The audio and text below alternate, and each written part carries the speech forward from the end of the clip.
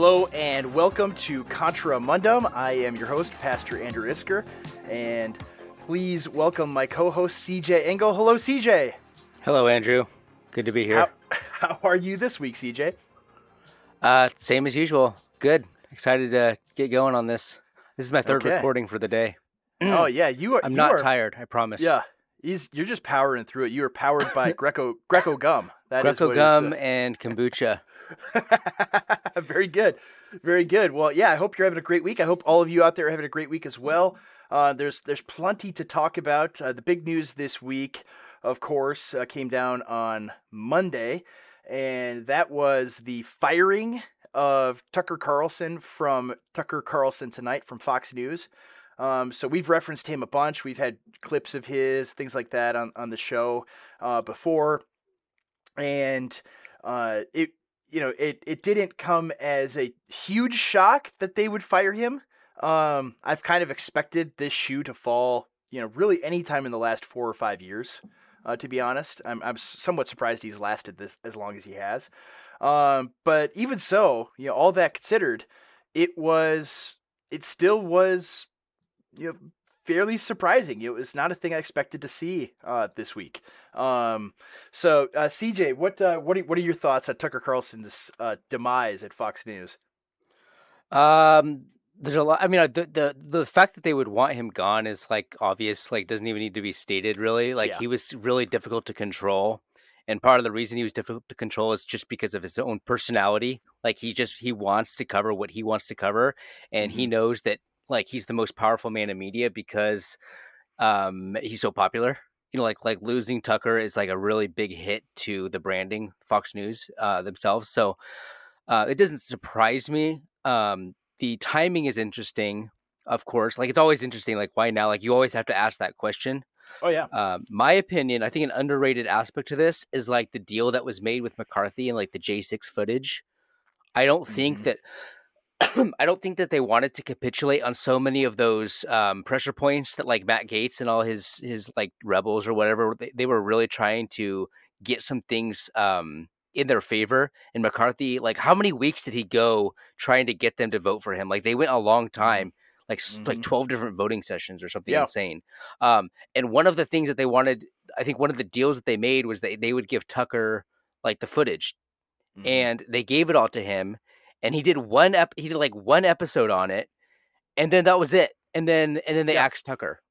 Part of me thinks that was part of the deal is to accept the footage and then axe Tucker eventually. That was I think that was kind of in the cards because they need that J6 narrative.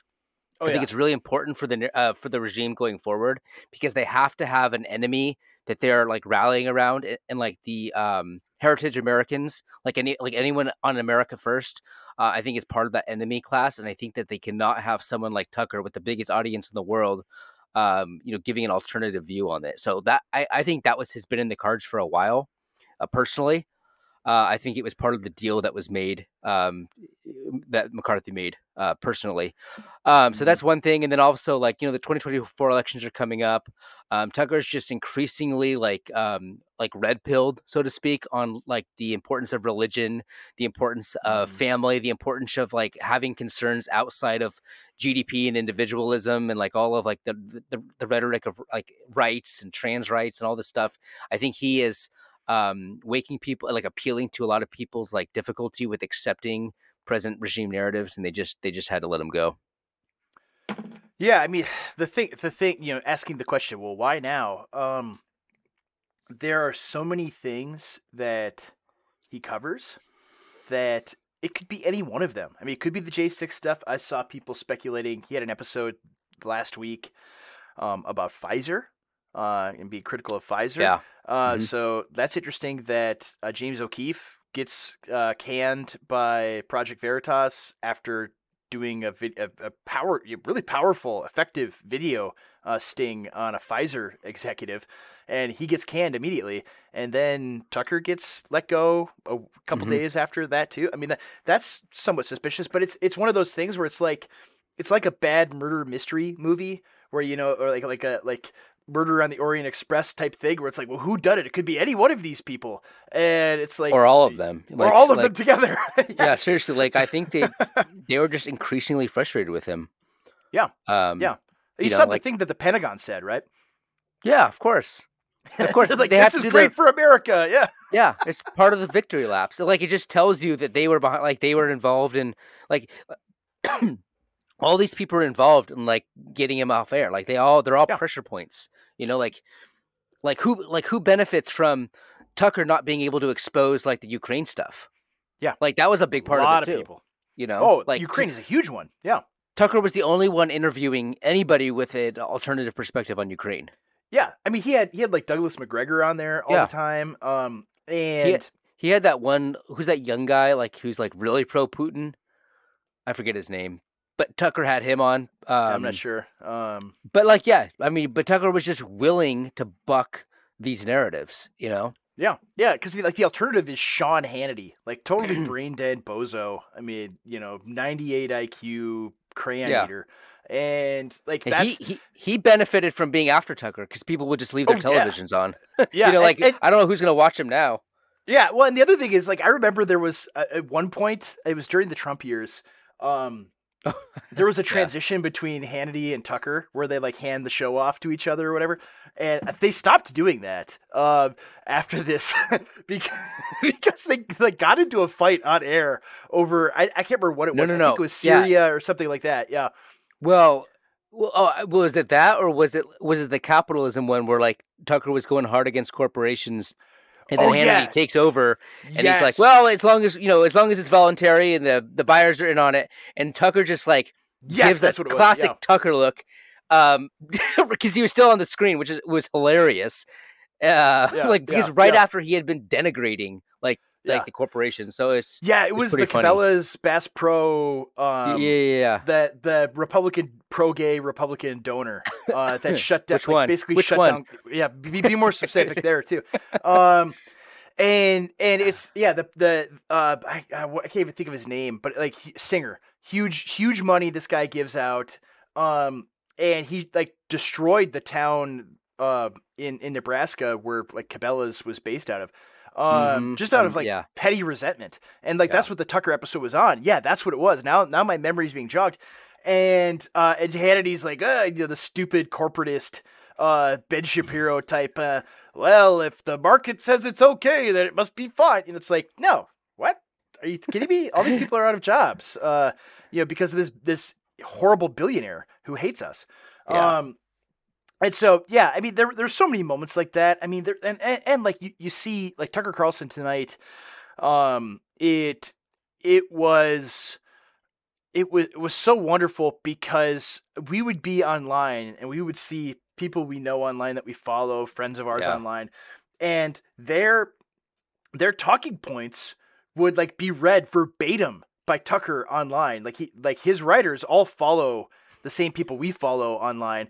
Right. And I remember like Martyr Maid, Daryl Cooper, Tucker did the whole, like he had like maybe 100 tweet thread, and Tucker read the entire thing on his show that night. And it was amazing. And it was just on the election and BLM riots, Color Revolution, all of this stuff. It was a fantastic thread, and Tucker boosted that, and it gave a voice to, our guys. Yeah. And so that's a huge, I mean, in the near term. So I'm kind of two minds on this. It's you maybe disagree, but in the near term, it's a devastating loss. In the near, because having this guy on TV to counter these narratives and having him taken away is devastating loss.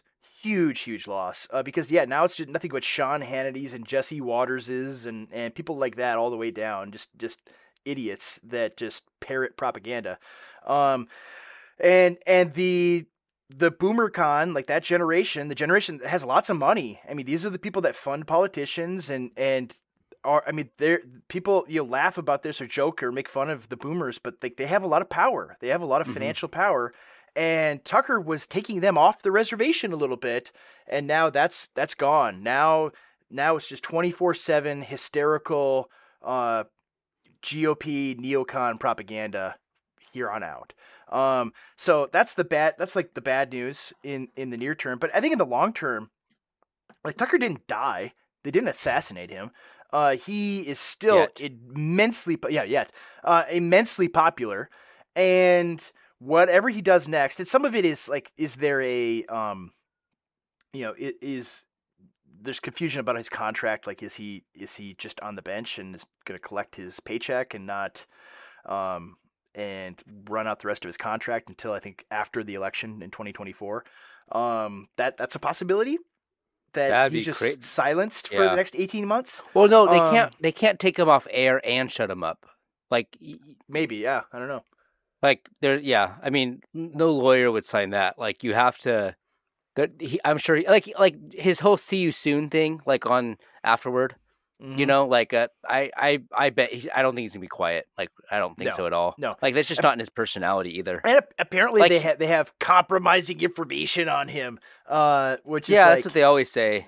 You know, and then it's like some, okay. then it's like some like intern that said that he was like yelled at her in the coffee room or something. Like it doesn't matter. No, that's like, so they trotted out this gal who said he was. Yeah, that's their playbook. That he was abusive. Yeah, of course. She never met him once. Yeah, she never in person ever saw him once in person. By the way, Contra Mundum is a hostile work environment. Before we went on air, hostile.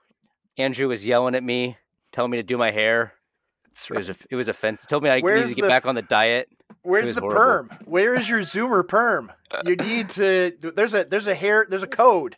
There's a dress code for Contra Mundum. You have to have hair like this. I'll keep your paychecks flowing, but you're gonna get canned. I'll have to be silent. See you soon. But yeah, this gal that they brought, like, it's just a totally frivolous, ridiculous lawsuit. I mean, it's the stuff they do to Trump. Yeah, they just bring some floozy out. The funny thing is, like, they're so out of step with like the influence that Tucker has, and like the fact that he's actually appealing to people, that they don't even realize that nobody buys this, like, these like people anymore. Like like what was that? Who was that lady that like was this like whistleblower for Facebook? Remember that lady? Like nobody believes that. Like that's just that's what they have. That's what they do. Whistleblower. Ooh. Like no. They weren't censoring enough hate speech. Oh, you're blowing the whistle. Yeah, like the so fact ridiculous. that she come out, like she's like, it's a hostile work environment. That actually makes Tucker sound pretty cool. I know. It's like, oh, cool. I mean, the part of her lawsuit is like one of his producers. They had a bunch of like inflatable Christmas decorations, and she hated it because she's Jewish, and she's like, I hate Christmas, and she's this Grinch. Yeah. And so like, they cool. Yeah. They put like a Post-it note on one of the trees and said, "This is the menorah tree" or something like that. So that's the hostile work environment right there. Yeah, it sounds pretty based. Like makes me like him even more. I don't know. I know. It's just. I mean, it was so ridiculous. It's so silly. But the viewership, that's the stuff they do. The viewership for his slot was like down 70% or something. Yeah. On Tuesday. Even if they, I mean, one, it's like a pinch hitter. Okay, like it's going to be less, but even if they bring in a full-time host, like there's literally nobody they could bring in. Yeah. No one. No one at all. Like, I mean, they could take, somewhat other popular, ostensibly conservative guy like Ben Shapiro or something and triple his salary from the Daily Wire. And he would not, no one would care. There's only one person that could actually meet his ratings, and that's Joe Rogan. And Joe Rogan is like, he's not going to do that, like. No, he's fine where he is, right? Yeah. And that's and Tucker's going to be better off too. Yeah, that's the long term. I think is the good news is that traditional media and Torba had a post in Gab News about this, that traditional media is dying, right? When the boomer generation passes away, it's going to be gone. Like, I mean, even like I was thinking about this. Everybody I know, like all my buddies, whether they're weird political junkies like us, or they're just grill Americans that like to watch sports and drink beer. None of them watch TV. None of them. Not a single one of them. I mean, like their TV watching will be like literally just the sports. Like they'll turn on the pro sports and then turn it off. They don't watch network television. They don't watch the news. They don't watch any of this stuff. Everyone just watches YouTube Yeah. or various platforms like that, or different streaming services. They'll watch TV shows, but they don't watch They don't like tune in to a certain episode at a certain time. That's gone. Hmm. And so, like, he was the only thing that was keeping the millennial generation, our generation and younger, like, to watch like appointment TV like that, where you tune in at 7 p.m. my time, Central Time, to watch Tucker. What's Tucker going to say tonight? I want to hear about this. Like, that was the only thing that people our age were doing. And it's the craziest stat I saw is that among I think it was the like 18 to 45 demographic among Democrats, he was tops. Hmm. So he beat MSNBC and CNN, like the liberal networks. More Yeah. people who say they're Democrats our age were watching Tucker than anybody else. Yeah. Which tells you, I mean, some of what is it, hate watching? Some of it's probably that, but some of it is like he is the only person that had like a unique perspective on anything going on. It's the war stuff. It's also the anti like internationalist corporation stuff. Yeah. It's like the defense of labor. Yeah. It's like all those things are appealing to like the left. Like Bernie Sanders just came out and endorsed Biden, and it's like his whole crowd, like looking for an alternative. They looked What to a people joke. like Tucker. Like Yeah, Tucker would have people yeah. like Glenn Greenwald on, like just traditional progressives. Yeah. And I mean, because it's very clear this is a man who is genuinely curious about these great questions of our day, and was not just going to parrot some propaganda line. He wanted to truly investigate what these things are about, and uncover great evils that are taking place as well. I mean, so many people think, like, because they talk about like the Dominion lawsuit, he says stuff he doesn't believe and blah blah blah. It's like, well, yeah, that's how like television works. Like you have an audience that you're trying to appease, so of course he's going to he's going to play certain things up or whatever else. Like, that's everything in that, like all the shocking texts of Tucker Carlson, like none of them to me. Well, were one all of the that funniest surprising. things. One of the funniest things is when the whole Sidney Powell thing was going down. He was critical of her. He was criticized for being too harsh and not believing her. Yeah. Yeah. So that's that's hilarious. I know.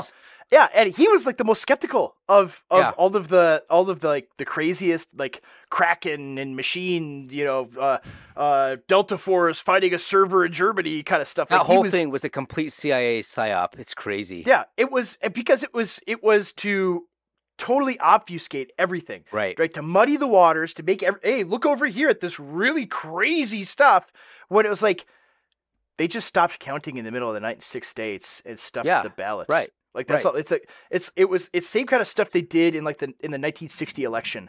They did in 2020. So in that case, is Tucker a spook? I don't know. I mean, he comes. Yeah, this is a good question. It is. It is. Yeah, we're shifting gears. I go back and forth. He's got the Kabbalah bracelet and all that kind of stuff. I go back and forth. Like, I think he is. Me too. Yeah. But like he's like Jack Posobiec. Like, there's certain factions within the intelligence community that want things in a certain way. Like, it doesn't mean that they're like 100% on board with like pre-progressive, pre-administrative state like America, but at the same time, they want something like different than like the establishment CIA, like the guys in charge, Yeah. So I don't know. Like, he's certainly of that world, right? Yeah. And his father, of course he is. I mean, people don't realize this. Like, his father was literally the head of Voice of America in broadcasting into the Eastern Bloc during the Cold War. So his father was like the Tucker Carlson, broadcasting American propaganda into the Eastern Bloc. So like, it's in his bloodline to be a quote unquote propagandist, right? That's what he does, and I don't use that word as like a pejorative. Like, there are good there are good propagandists and bad. Like, there are things that are worthy of propagating. You have to shape a national narrative. You have to like, that's just part of the job. Yeah, and I'm thankful that he's ours. Right, or at least maybe he is. And so, I go back and forth on it too. I mean, sometimes it's like it kind of doesn't matter at a certain level whether he is or not. I mean, you could get come real. On. This is it's way too much fun to talk about this. It does matter. Speculate. Let me find my tinfoil hat and I'll put it on quick. But no, yeah, maybe, and maybe he is. I mean, we've talked about maybe not on the show, but we've talked about Jack Posobiec, who retweeted me this week. So thank you, Thank you. Jack. I'm big fan of the show here. Andrew is Apparently, controlled opposition too, by the apparently way. I am. Yeah, I don't have my Kabbalah bracelet on, but no, yeah, I don't know. I don't know about those guys. I mean, that's always the danger of people who are narrative shapers is that who is pulling the strings at Hmm. some level, right? Hmm. Is he totally independent? I don't know. Who's he totally loyal So to like or not? okay. I love Tucker. I love that he brought like red pills to the normies, like the older generation of normies. Mm-hmm. I love that he exposed those people to like more radical like ways of thinking. Um, but I'm really critical of like the anti-China narratives, and Tucker has been really pushing those too. He's So pushed like it hard. he's Yeah, not beyond my own criticism absolutely. either.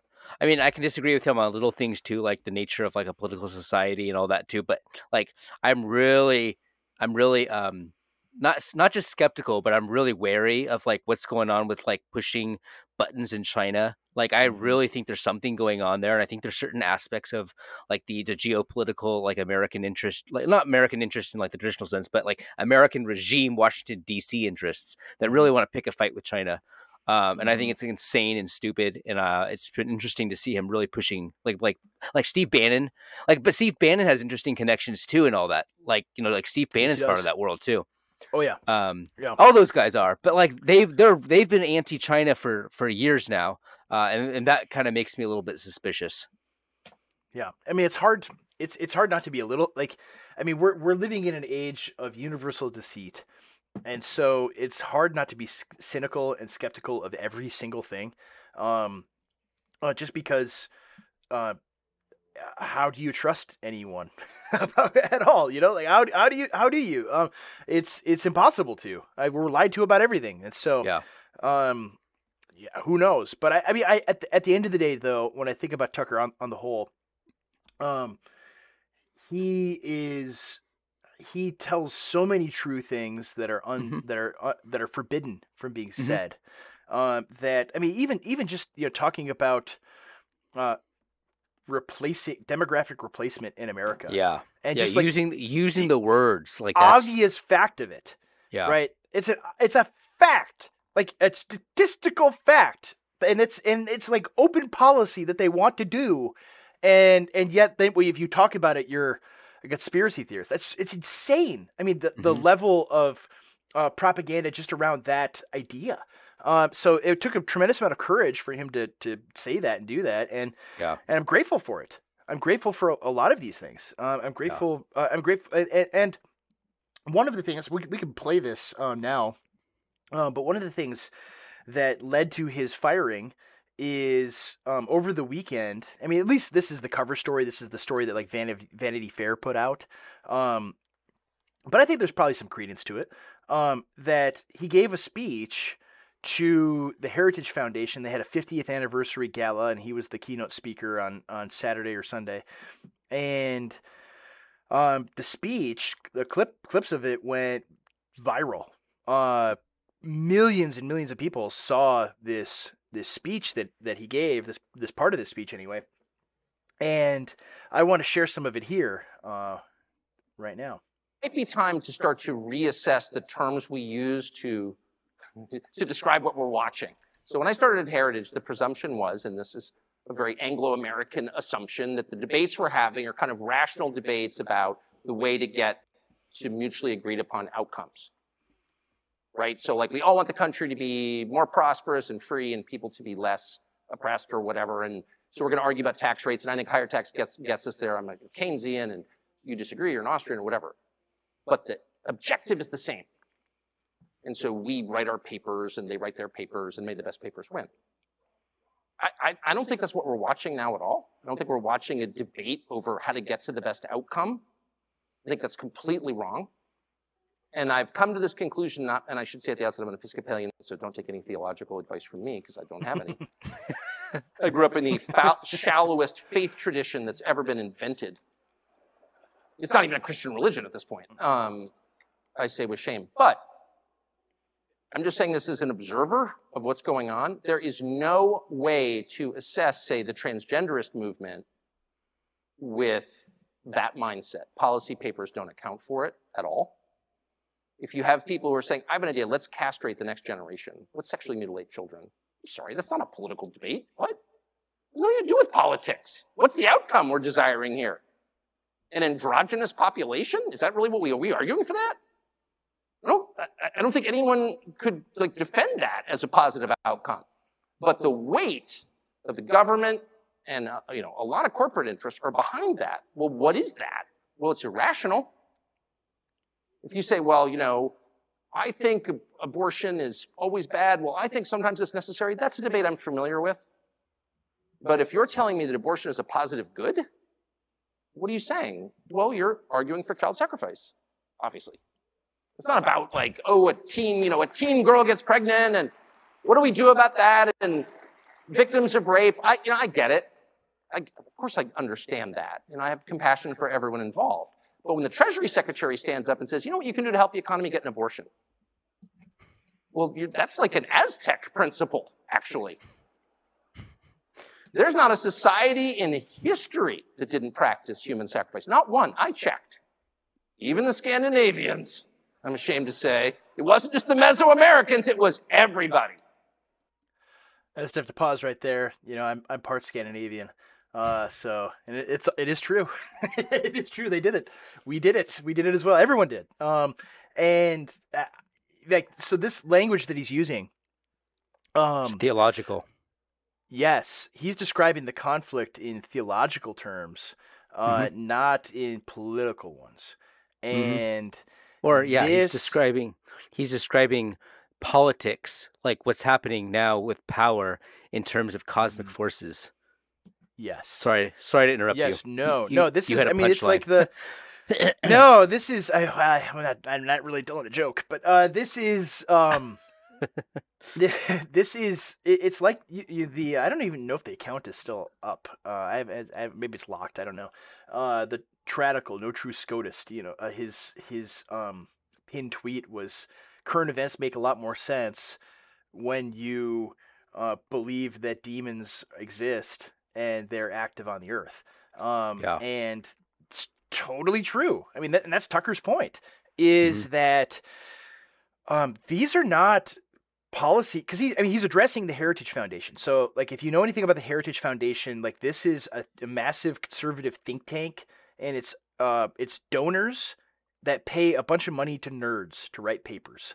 And and he used to work there. It'd be part of it. And so he's very familiar with what they do.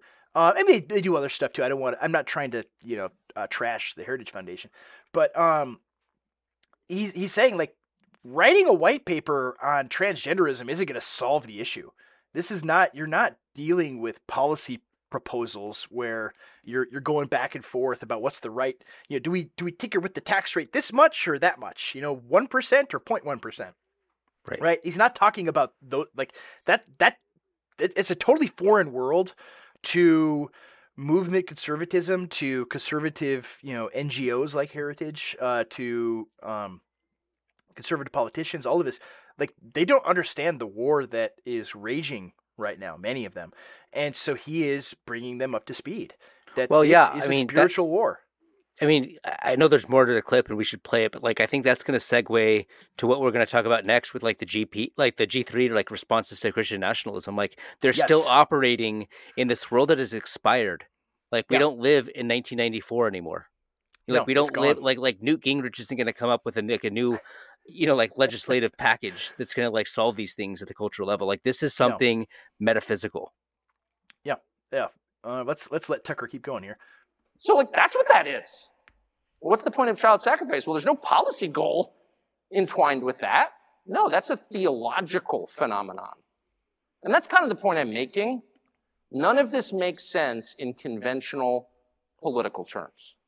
When people or crowds of people or the largest crowd of people at all, which is the federal government, the largest human organization in human history, decide that the goal is to destroy things, destruction for its own sake. Hey, let's tear it down. What you're watching is not a political movement, it's evil. So if you want to assess, and I'll put it in and I'll stop with this. I'll put it in non-political, or non-specific theological terms, and just say, if you want to know what's evil and what's good, what are the characteristics of those? And by the way, I think the Athenians would have agreed with this. This is not necessarily just a Christian notion. This is kind of I would say, widely agreed upon understanding of good and evil. What are its products? What do these two conditions produce? Well, good is characterized by order, calmness, tranquility, peace, whatever you want to call it, lack of conflict, cleanliness. Cleanliness is next to godliness. It's true, it is. And evil is characterized by their opposites: violence, hate, disorder, division, disorganization, and filth. So if you are all in on the things that produce the latter basket of outcomes, what you're really advocating for is evil. That's just true. I'm not calling for a religious war, far from it. I'm merely calling for an acknowledgement of what we're watching, which is not one, and I'm certainly not backing the Republican Party. Ugh. I'm not making a partisan point at all. I'm just noting what's super obvious. Like, those of us who are in our mid-50s are caught in the past in the way that we think about this. One side's like, no, I've got this idea, and we've got this idea, and let's have a debate about our ideas. They don't want a debate. Those ideas won't produce outcomes that any rational person would want under any circumstances. Mm-hmm. Those are manifestations of some larger force acting upon us. It's just so obvious. It's completely obvious.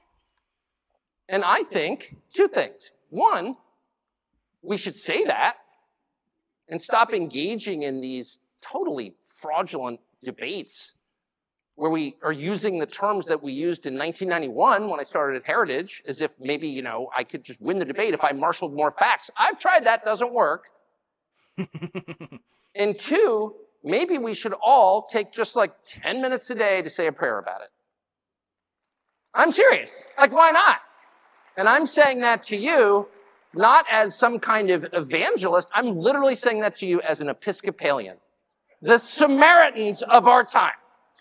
I'm coming to you from the most humble and lowly theological position you can. I'm literally an Episcopalian, okay?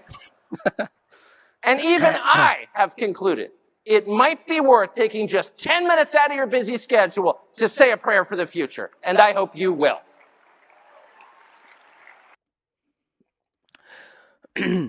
Well, I think Tucker has exposure to a lot more behind the scenes, and like, that's a very serious statement that he said. Like, Tucker's not like an overtly religious guy, but I think when you operate at that level, you see things that defy rational political policy explanation, like he just said. Like, you see things that defy like all the myths that we operate under in regards to like liberal democracy and like the neutral world, like the 20th century American myth. Mm-hmm. He's seeing things from a completely different vantage point. Like, it's easy for us, like you and I, and like the people listening to this, to recognize that there's a spiritual war at play. But when Tucker comes out and he makes this like his hallmark speech, his hallmark observation, like this is the point that he was trying to drive home. You can see that there is a theological aspect to his own momentum, to the things that drive him. And therefore there's a theological aspect to getting him off air. Like, they do not like this type of content, and like the best thing that you can do, like if you're appealing to Heritage Foundation donors, is like, you should donate to the GOP. You should try to reelect Republican senators. Like, you don't say go pray. You don't say take minutes out of your day. You don't say take minutes out, like 10 minutes out of your day and go pray about it right after saying that the GOP gives them the jitters. Yeah, Like, I know. this is a I very know. serious statement. I know. I So, could watch this 4 or 5 times. I've watched it several times. yeah. And all of it is true. Everything that he says is 100% true. And I think the powerful thing there, and this is where that report from Vanity Fair I think comes in, where about Rupert Murdoch saying that he gets really nervous about spiritual type language that's not Yeah, allowed on I bet Fox he News. does. And I I'm bet he sure does. it's true. I'm sure he doesn't like it. And apparently, like he had a fiance. He's been married like 15 times or something, and he had a fiance that left him because she thought like Tucker Carlson was some kind of religious prophet. Apparently, like this is the rumor. That's what I'm saying. Like, he's operating at a Yeah. different level than we can even see. Like, Yeah, maybe, maybe, and so Murdoch, that was the last straw for him. Maybe it was the speech. That's the yeah. cover story at least. That's the official story. Well, Maybe it's true. It's like these are all aspects to it. These are all Yeah. straws that broke the camel's back for sure. Yeah, and this might be the Yeah. final one. Yeah. And I just, I'm so impressed by it. We brought up, is he legit or not, or is he a psyop? At this point, like that speech, like I said, doesn't matter, right? It doesn't matter if he is or not. He is saying true things that have to be said today in this moment. Mm-hmm. So, what he just said is much more courageous than like Russell Moore and even the G3 guys. Like, oh man, I know. Like they should be attuned to the spiritual battle at play. Yep. They should be attuned to the fact that we are facing a cosmic struggle, and they should be aware of the fact that there's only going to be one political outcome. Yeah, we're not going back to this like everyone kind of lives their own life in their own way. Like these are political struggles that are reflections of cosmic struggles. Yeah, and so along those lines, we could bring up some of the these groups. So there's a whole bunch of people online who are have some prominence that are anti-Christian nationalists. They're very much opposed to Christian nationalism, and excuse me, they've been tweeting a lot, and they've been making a lot of posts online just about how bad Christian nationalism is and how dangerous it is and how bad Christendom was and things like this. But really, what they're doing is just clowning themselves. They're not. They're showing this very facile understanding of it. I mean, one of them didn't even read Stephen Wolf's book. It's like, I don't have time to read, or all of them basically. But one of them was like, well, I don't have time to read the whole thing. They tweet out the page where he says, well, I don't do any exegesis here because I assume the system of Reformed doctrine. I assume Protestant, Reformed Protestant political theory. I'm not going to rewrite everything Francis Turretin ever wrote on top of the 400 words I want to, or 400 pages I want to write. And so it's ludicrous. These guys don't take seriously anything that is being said. They don't engage with the actual arguments. It's really a clown show. And so I try not to take them too seriously because it's you shouldn't take them that seriously. They don't they don't engage in good faith. Yeah, that's true. It's true. They don't engage good faith, and here's part of the problem. They expect us to take them seriously when they don't take Stephen Wolf seriously. Like he said, he recently said in a podcast, like, don't read my book. That's fine. Like, I don't care. I'm not going to make it. Like, it's a long book. It's kind of dense. Like, sometimes, like, don't read my book. Just don't pretend like you did and start, like, pontificating about it. Yeah. Yeah, exactly. Like, that's not operating in good faith. Yeah. Like, he's like, these people, like, they have busy lives and they have a lot on their plate. Like, if you don't want to read my book, like, I'm fine. I'm not here to, like, sell books. But don't pretend like you know what you're talking about and that you're willing to engage with me at a level, like at a serious level. Yeah, I like Josh Boyce, one of these guys. He gave this summary of Wolf's argument, and Wolf, in the replies is like, that's not what my book says at all. He says the opposite. Yeah, it said like the opposite. It was like he was saying that the civil magistrate has the sword and the keys. Like that's what Wolf was arguing, and I had to reply to him like, dude, if you were, I've taught for many years, And I'm like, if you were in my class giving a book report and you very clearly write about the argument the author is making, and the author would not recognize that argument at all, I would fail you and make you redo the assignment.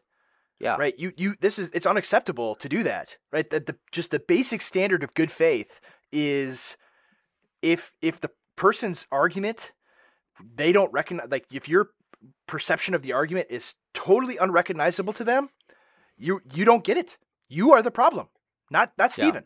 And they'll go on Twitter and they'll complain like, "Oh, you aren't understanding our argument, or you need to read the whole book, or whatever." It's like, well, that's a you problem, man. That's not an us problem. Yeah, or like don't read the whole book, but don't like he literally said and the just opposite. shut up about it. Yeah. Yeah. It's crazy.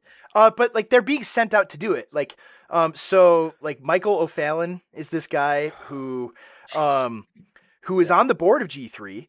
And it's clear, like, I mean, he's the one that employs James Lindsay. And so, like, James Lindsay says all sorts of stupidity on his Twitter account all the time, attacking Christian nationalism. Like, number one, why is this atheist neckbeard loser, right, being brought in to talk about Christian things and Christian political theory and being used as a battering ram against Christians? What is going on there? And number two, they're doing the same thing with these G3 guys. Yeah, did you see the introduction? Like people were posting like an excerpt from the introduction of James Lindsay's book, Cynical Theories.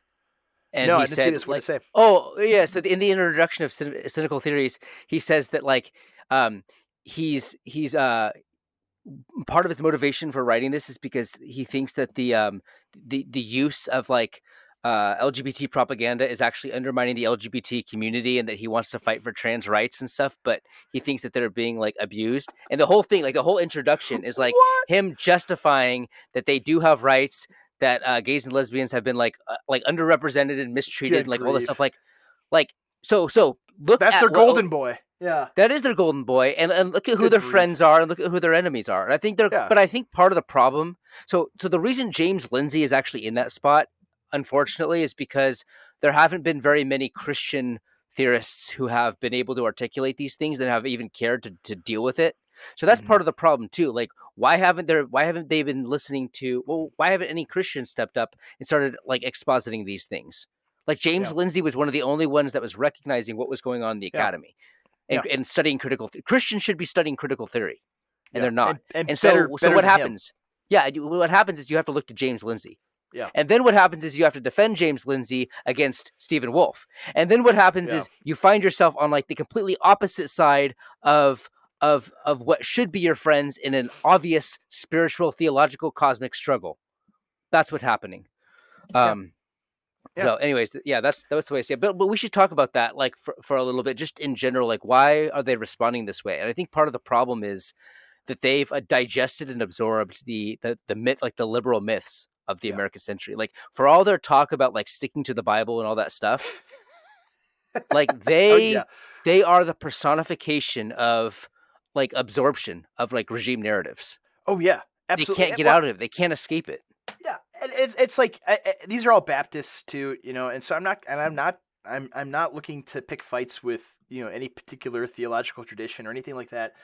But like historical Baptists these guys would be unrecognizable to like John Gill, right? You raise John Gill from the dead and says, hey, look at the Baptists we got here, and he examines like the things they believe and their doctrine. He would think that these are Anabaptists, and would condemn them. Like, well, that's what they are. They'd be called secularists, they'd be called atheists. Yeah. It's and like they have no idea. Like and it's, to be fair to them, like I don't think it's malice, at least to this extent. They have no idea that there's anything other than liberal secularism. Right. That's the only thing on the menu for them. Right. And so they hear about Christendom. I mean, just looking at, like I did a Twitter space yesterday, and like looking at his article that he wrote about Christendom, and he just assumes it's bad. He doesn't make an argument that it's bad, right? He just Mhm. assumes that this is a bad thing. Well, what Um, they do is they take the failures of something like because obviously like there's no golden age, there's no perfect yeah, situation, so they'll like nitpick from the comfort of their air conditioned office. They'll nitpick at like failures, and yeah, they'll yeah. judge from that perch. It's a complete abuse of the historical process, by the way. Like you never would have seen like Calvin and Luther and like even like further like west like in England like any of like the Puritans, none of these No, people would have looked at history that way, the development of history this way. no, no Like way. that's not how people thought until the modern age. And see, it's a very modernist liberal Hmm. thing to critique the Christian past, and they've absorbed that methodology for their Yeah, judgment of history. all of this is downstream from 1789. Like it is, they are downstream from the French Revolution and from modern thought, that modern political arrangements. Um, and they think that's all there is. That's the only possibility, and that's the biblical thing. It's Of course. biblical to have a secularist society, and the problem with this, and the funny thing is, like they think that trash world, the all the tranny everything that surrounds us and pervades all of life. They think that that came from Christendom and that came from cultural nominal Christianity. Like it's the most Well, because ridiculous bait and switch that they could they don't possibly know what pull. Christendom is. Yeah. I know. Yeah. Yeah. They have no idea, I mean, I and saw it was a good, like, one of those guys was was tweeting about how Christendom was a failure. It was a huge failure, and it's like it was 1,500 years long of an entire continents being evangelized yeah, successfully. it's true. Uh, I hope we have more failures like that. Um, I mean, Yeah. come on. I hope the next 1,500 years are such a failure like that. I mean, come They're like, on. well, the problem with Christendom is you get like a lot of nominal Christian people who think they're saved, and I'm like, I'm looking out like at all the mega churches. I'm looking at all like the well marketed like Christianity Incorporated Hmm. today, like, and I'm just looking around. I'm like nominal Christianity. Like if you want like if you need a testament to nominal Christianity, just look around.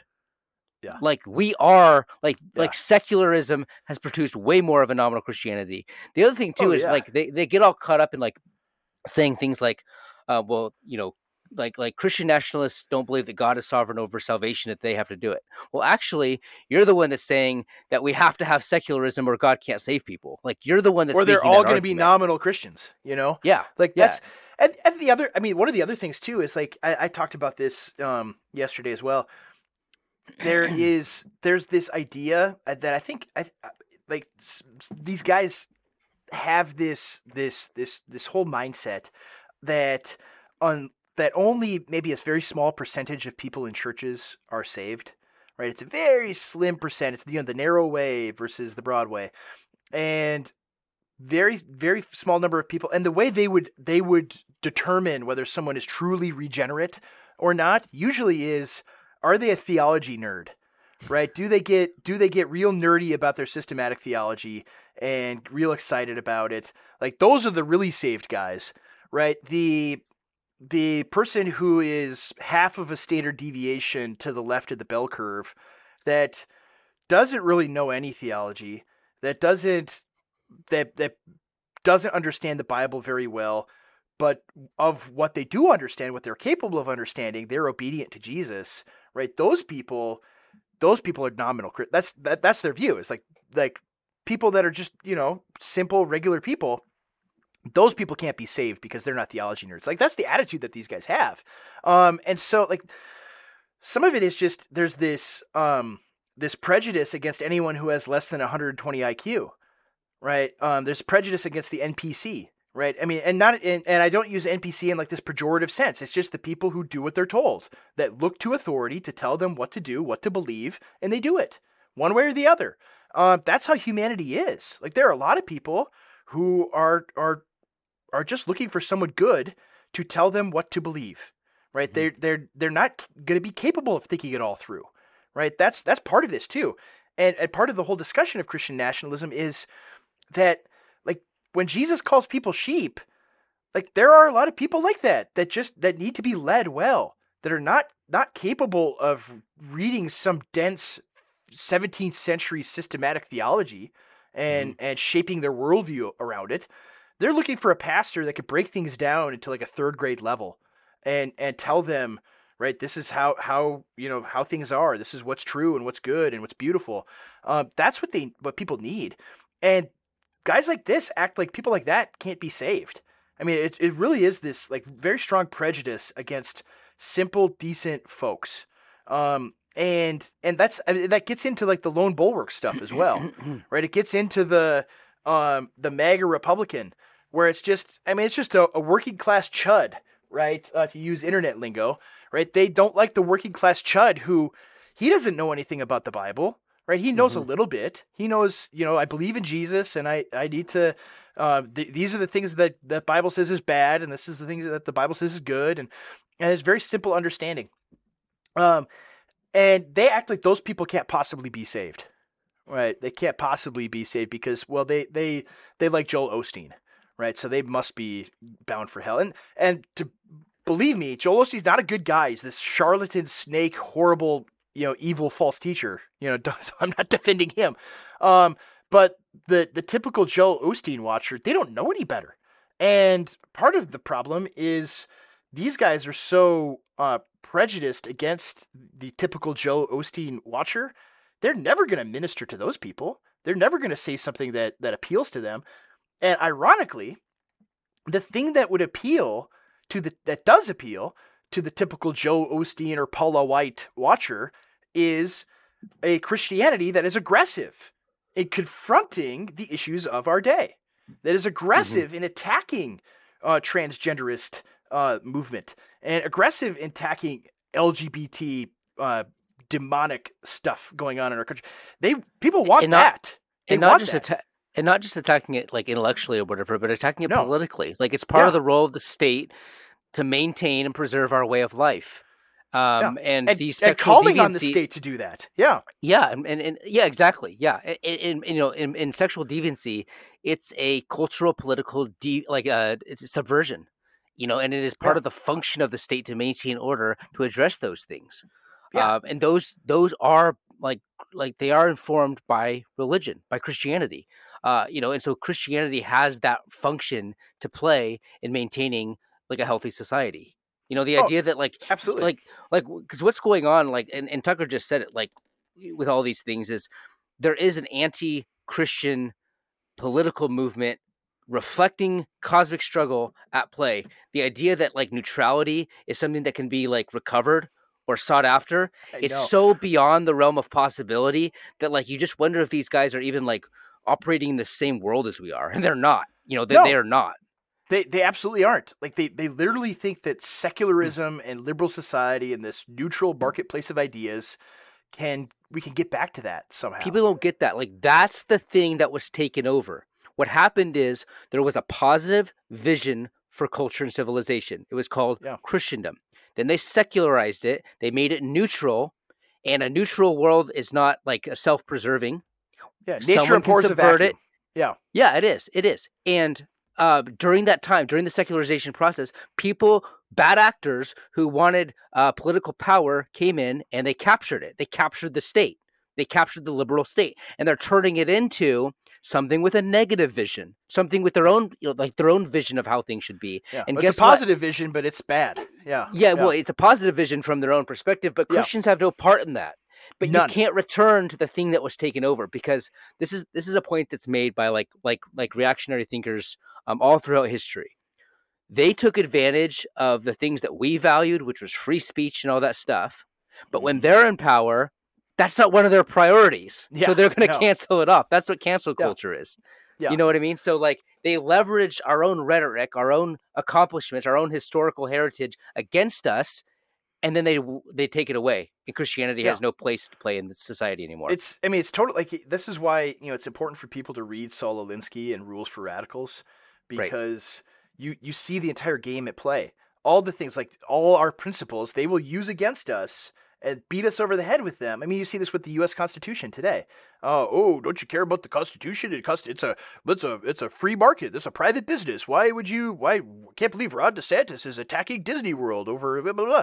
And it's like, no, I like the adaptation has to be that. It has to be those principles were great when we had Yeah. that society. They were Yeah. wonderful, and I would love to one day for my grandchildren or great grandchildren to have a society like that once again.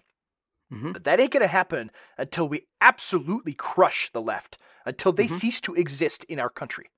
Right? Mhm. That's the only way. That's the only Right. way this is going to happen. They have to be totally and utterly defeated and ashamed and brought low. Yeah, and in fact, the only way you can operate that way is if you have Christendom, is if you have like a cultural, religious hegemony.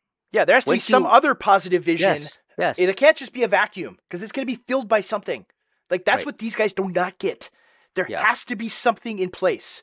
There is no neutrality, right? You either have Christendom or you have chaos, right? Mhm. You either have Christendom or you have Demonville, right? Those are the options, right? You Yeah. don't have, oh, look at this wonderful neutral world where we could have pluralism and this is great. No, that's the on ramp. That's Yeah. the on ramp to Demonville. That's what it is. Yeah. It's what it's always been, and people need to understand this. And again, like this stuff is not like this intellect. I mean, yeah, we need to understand the intellectual arguments and so forth, but they need to understand it in order to spur people to action.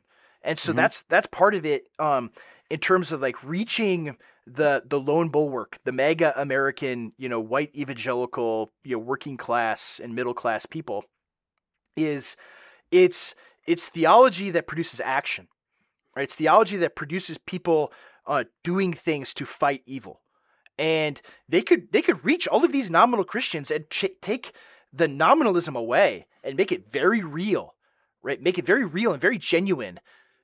But they would rather not do that because we might win if we did that. Mhm. Right, we can't win.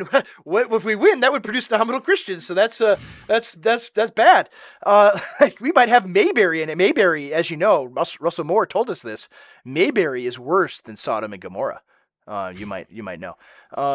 It leads to hell just as certainly as Sodom and Gomorrah does. And it's such an idiot. I mean, not just idiotic. It's evil to say that. It's demonic. Well, again, to say that. it denies the sovereignty of God, because like the Yeah. idea that they have to, work against the creation of Mayberry or something like that in order to get Mhm. real Christians. I mean, that's a denial of God's sovereignty too. Why can't Yeah. God work within?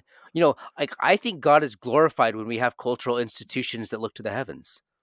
Yeah. Of course, it's a human society. Of course, it's still fallen society. Like we haven't been Yeah. glorified yet. Like Yeah. the eschaton is ahead of us. Like yeah, it's like we are in an imperfect world, and it's going to continue to be that way. Yeah. And one of the points that I like to make with all of this discussion is that, I mean, you look at Jesus' parable of the soils, right? You've got the rocky soil and the thorny soil and the good soil and the soil by the way. Well, with this discussion of, well, what's the civil magistrate? What is a Christian civil magistrate, a Christian ruler, a Christian prince? What's his involvement in that, right? Because he can't make people believe, right? He can't make people, like, he can't change, like, you can't hold a gun to someone's head and say, you need to believe in Jesus now or else, right? You can't do that and make change their heart, right? We all agree on that. We all Mhm. agree. But what he can do is he could till that soil, right? He could take rocky ground and bring the plow in, and all of a sudden now that soil is pretty good for planting. And is every seed going to take? No, not every Yeah. seed is gonna germinate and blossom. But a lot more will, right? He could do that. And I think it's a good a valuable, Well, correct analogy. I mean, God uses means to accomplish his ends. I mean, that's the thing. Like they're like, well, God doesn't need the king to do. Of course, but God Okay, uses yeah, means. yeah. God of course he uses does. means. Can he save somebody in Bolshevik Russia? Yes, he very Mhm. much can. Can he save someone in Elizabethan England? Yes. Like Yeah. God uses means, and it's our function as Christians to honor him in everything that we do, including wielding political power. Yeah, and this is a point I made in my most recent article. Hopefully, we'll link it here in the show. But in my most recent article, like, speaking of means, right? The microcosm of a kingdom is the household, and the Apostle Paul instructs Christian fathers to create Christian culture, to create cultural Christianity, right? He commands them to create cultural Christianity in their households. Mhm. And that's a means, right? The father Mhm. doesn't hold a gun to his son's head and said, you believe in Jesus or else, right? Yeah. Any more than the magistrate is able to do that to affect this child's heart, right? Yeah. He can't do that. But are there instrumental means that God uses throughout their life? I mean, none of these guys would deny that, I hope. None of these guys would say, "Oh, that father should just be neutral." Right? He should just have a marketplace of ideas inside his household. It should be a pluralistic society. He should also represent Buddha and Hinduism and Allah and atheism to his child. Right? No, that would be insane. That would be insane. And not just insane, it would be rebelling against what God explicitly commanded for Christian families to do. So why would that be bad if the father of the nation did that and produced the idea of the Lord in his nation? They can't think about the father of a nation because they're obsessed with secular liberalism, where everyone's an individual and nobody has kin groups, nobody has tribes, there's no nationalities because we're all the same. King. There's no king. Exactly. Like this is just part and parcel of their Americanized, the absorption of the American myth. Yeah, absolutely. Yep. Absolutely. Well, I think we haven't beaten that horse dead because there's still more beating that horse needs. But I think that's enough. That's enough for today. Yes. Yes. So CJ, what work have you done? I know you published some things on Contra Mordor on your Substack that you want people to take a look at. Tell us about those. Yeah, you can go there. On my most recent piece, I was actually republishing an older piece. Then don't read it, guys. It's not just whatever. It's kind of a leftover from years ago, but I thought it was a good piece, so I put it up there. I remember reading it back in the day. Yeah. I'm trying to refine my stuff. So, anyways, cjingle.substack.com, and you can find me there. You could also check out the Chronicles Magazine podcast, where I just had a really good conversation with one of my own influences, Paul Gottfried, over there. That was episode 10. So I had that. So you can always find what I'm up to over there. The other thing what'd you record today? Well, today I talked to Pedro Gonzalez about he's been really harsh on MAGA Incorporated, MAGA Inc., and the Trump world.